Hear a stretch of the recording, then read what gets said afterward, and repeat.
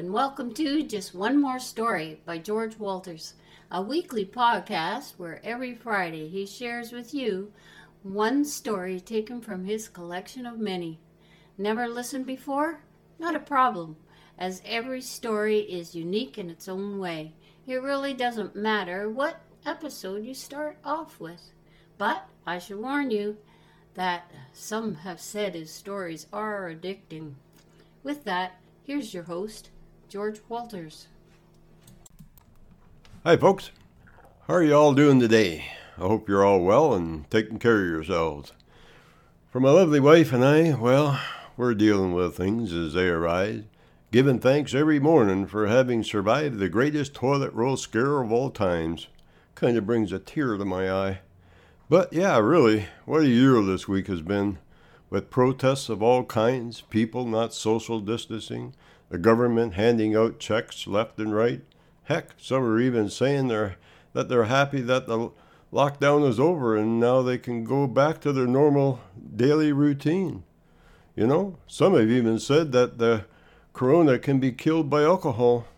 I can't substantially say that is true, but watching the liquor store here in town, with so many people lining up to get in, who knows? There might be some substance to that theory. Myself, I am somewhat happy about this social distancing.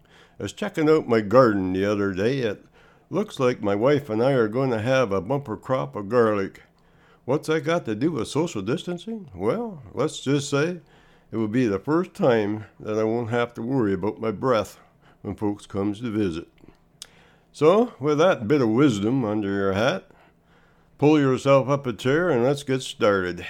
I hope you enjoy learning versus knowledge. There were times while growing up at the end of each day when Laura, the lady that raised me, would ask if the day had taught me anything. After a while, it kind of got me wondering what she meant. So I asked her, and she said, "Well, George, no matter what you do or where you go throughout the day, you should always be learning something. We learn from our successes, from our failures, friends and animals, nature, and lots of other things. For example, when you went for that ride with Jenny was my horse, yesterday, did you learn anything while you were on your ride?" Well, I thought about that for a minute and then said, "Not that I remember. No, I guess I didn't. Was I supposed to?" "Yes, you should have. So how about you go for a ride this time and take notice of what is going on around you and see what you can learn. When you get back home, we'll sit down and have a chat. I have some work to do now, so this will give you something to do."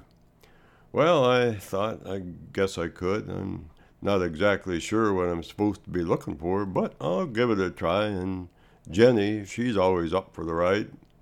I walked over to the barn and called Jenny in from the field, saddled up, and was off. At first, I just rode along, trying to figure out in my mind exactly what Laura meant, or what I should be looking for. Taking note of what was around me, I noticed the birds flying here and there as I passed them by. Seeing them, I told Jenny to hold up there a minute and watch them. I soon seen that they were not just playing like I thought they were doing. They were gathering food like seeds and berries. Once they collected the food, I watched what they did with it and found they were hiding it in the cracks of the trees and at the bases of some trees. That told me they were putting it away for safekeeping for later date. I thought, there is lots I can learn if I just take a minute to look around a bit and not be in such a hurry. I then got down from Jenny and went over to a log and sat down. As I sat there, I watched Jenny as she had wandered over to a tree and rubbed up against it with the back of her neck. I never had to worry about her running away. After satisfying an itch, she then put her head down and started to feed off some grass. Just watching her gave me a good feeling inside, relaxed me, so to speak. I then noticed how she moved the older grass away with her nose so she could get to the nice green stuff. She sure wasn't a dumb animal, as some would like you to believe. I kind of think that the ones that think that way, they're the dumb ones. As she ate, I noticed every so often she lifted her head and smelled the air and listened. Then at that instant her ears went back, her tail went up, and she snorted out loud. Looking around, I noticed, over to the right of me, near the base of the large pine, that a wolf was standing there watching us. Jenny had spotted him and was now keeping an eye on him. After a bit, the wolf up and left, probably figuring his cover was blown and there was no use hanging around. After a minute or so, Jenny put her head back down and went back to her eating. So I thought, if a person was to keep an eye on their horse, they would know when danger was close by, as a horse would warn them. I'm learning new things, and all that it takes to learn these things is to pay attention to what is going on around me. Now I know what my old friend Grey Wolf was trying to tell me when he said that children learn from what they see.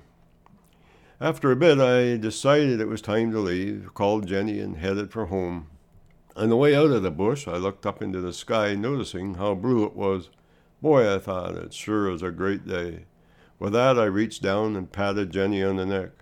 Girl, I guess we got to pay a bit more attention to things around us when we go riding from now on. You never know what we might learn. With that, Jenny just threw her head back as if to say, that's what I've been trying to tell you. You haven't been listening to me. At home, I unsaddled Jenny, gave her a bit of a rub down, a handful of oats, and moseyed on over to the house. As soon as I entered the door, Laura asked, so did ya? Yep, sure did, I said, before she could get the sentence finished. I learned lots and proceeded to tell her all about it. She smiled and said, that's great. Now you know what I was trying to tell you. I could have just told you, but by you finding it out yourself, it will stay with you now for the rest of your life. Thinking about that, it has stayed with me, as now no matter where I go or what I do, it seems that I always learn something along the way. So hearing that, let's get into the second part, which is knowledge. Did you ever have company drop by without letting you know they were coming? Sure, I expect that is what happens in most cases today. But is it right? Well, to answer that question, years ago, things were done a bit different. I remember Laura, the lady that raised me, saying she would never go visiting without either sending off a note or calling first. That is after phones were invented. It isn't being respectful, not letting one know, she said. I know from my wife and I, we usually try to phone first before we drop by someone's place. But occasionally driving by and seeing friends outside that don't look busy, or didn't look busy, I might stop for a minute or two. Kind of depends on whether I'm in a talkative mood or not. Yes, things have changed and folks do things differently. Whether that is for the best or not is something I guess one has to settle in their own mind. Kind of like schools and how they taught our young ones years ago. I know when I went to school, it was in a one-room schoolhouse with a teacher that taught all 8th grade. She also kept the fires going with the help of the older boys, cleaned windows, ate lunch at school, and heck, she even took the mice out of the traps that was caught throughout the day and put them outside. And she always had time for us young ones when we were feeling poorly or had something on our minds other than school. She was there for us, sometimes even more than some parents were. Her way of teaching back then was a bit different from ours today, though. An example was when we wrote at our desks, we would write a few words, then a picture, then finish it off with more words and more pictures, all entered on the same line. If I remember correctly, I think they call it illustrated writing or something to that effect. So long ago, I can't rightly remember. You're probably all thinking now that this feller is getting up there in years, huh? Well, you're right about that. But I'm not as old as I will be next year. With teaching math, she would start off holding up 2 apples and asking them how many she had. Later on, when she got to explaining fractions, she would bring in a pie. It sounds simple, I know, but it sure made it easy for us to learn and exciting too, and not to forget that after the lesson, we all got to enjoy a piece of her delicious pie. There were also other things available in one-room schoolhouses, like situations and opportunities. One example would be that the younger children were able to eavesdrop on the older ones. Many times while going to school, I noticed that when the teacher was telling something to the older students, that the younger ones would be all ears, and listening to what was being said. I kind of think that the younger children learn more by eavesdropping on things that were not being taught to them directly. Basically, a lot of times the older kids taught the younger ones, and the teacher knew this, so it was important that the older kids be taught well. Yep, things were done differently back when, that's for sure. I heard two boys chatting one time, saying that a person like myself wouldn't turn out too well in today's world with the education that I had. I'm not sure where they got that information, as a lot of us older folks seem to be doing quite well today. Heck, I could turn the table and say that I know some 30-year-old whippersnappers that are still living in homes sponging off their parents. But I won't, as who am I to say what they should or should not do. I've also heard through the windmill, so to speak, that there are a lot of groups that congregate once a week saying that money can't buy happiness and that it's the root of all evil. Well, all I can say about that is, if all that money is making you feel that bad, just deposit it in my bank account. I'm here to help. That's it for today, folks. But before I go, I would like to mention that all my stories are also available in books. We have 7 books to choose from, and each book has over 50 short stories. The titles of the books are One More Story, Moments in Time, Paths We Choose, Time's Changin', Keep Turning Pages, Join Me in the Garden, and Nature's Gateway to Health.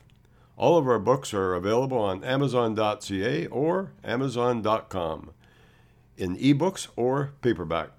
If you would like more information regarding my books or podcasts, you can email me at any time at stories@keepingnotes.com. I'll say that one more time, stories@keepingnotes.com. I'll get back to you. You can also listen to my podcasts on Google Play Music, TuneIn, Stitcher, Radio Public, Pocket Cast, Castbox, The Walters Post, and Google Home. Just say, "Hey Google, play Just One More Story" by George Walters. And if you enjoy my podcasts, share them with others or tell a friend. In doing so, it will help me make more podcasts for all to enjoy. And finally, I would like to thank you all for listening. And don't forget to tune in every Friday for a new episode of Just One More Story by George Walters.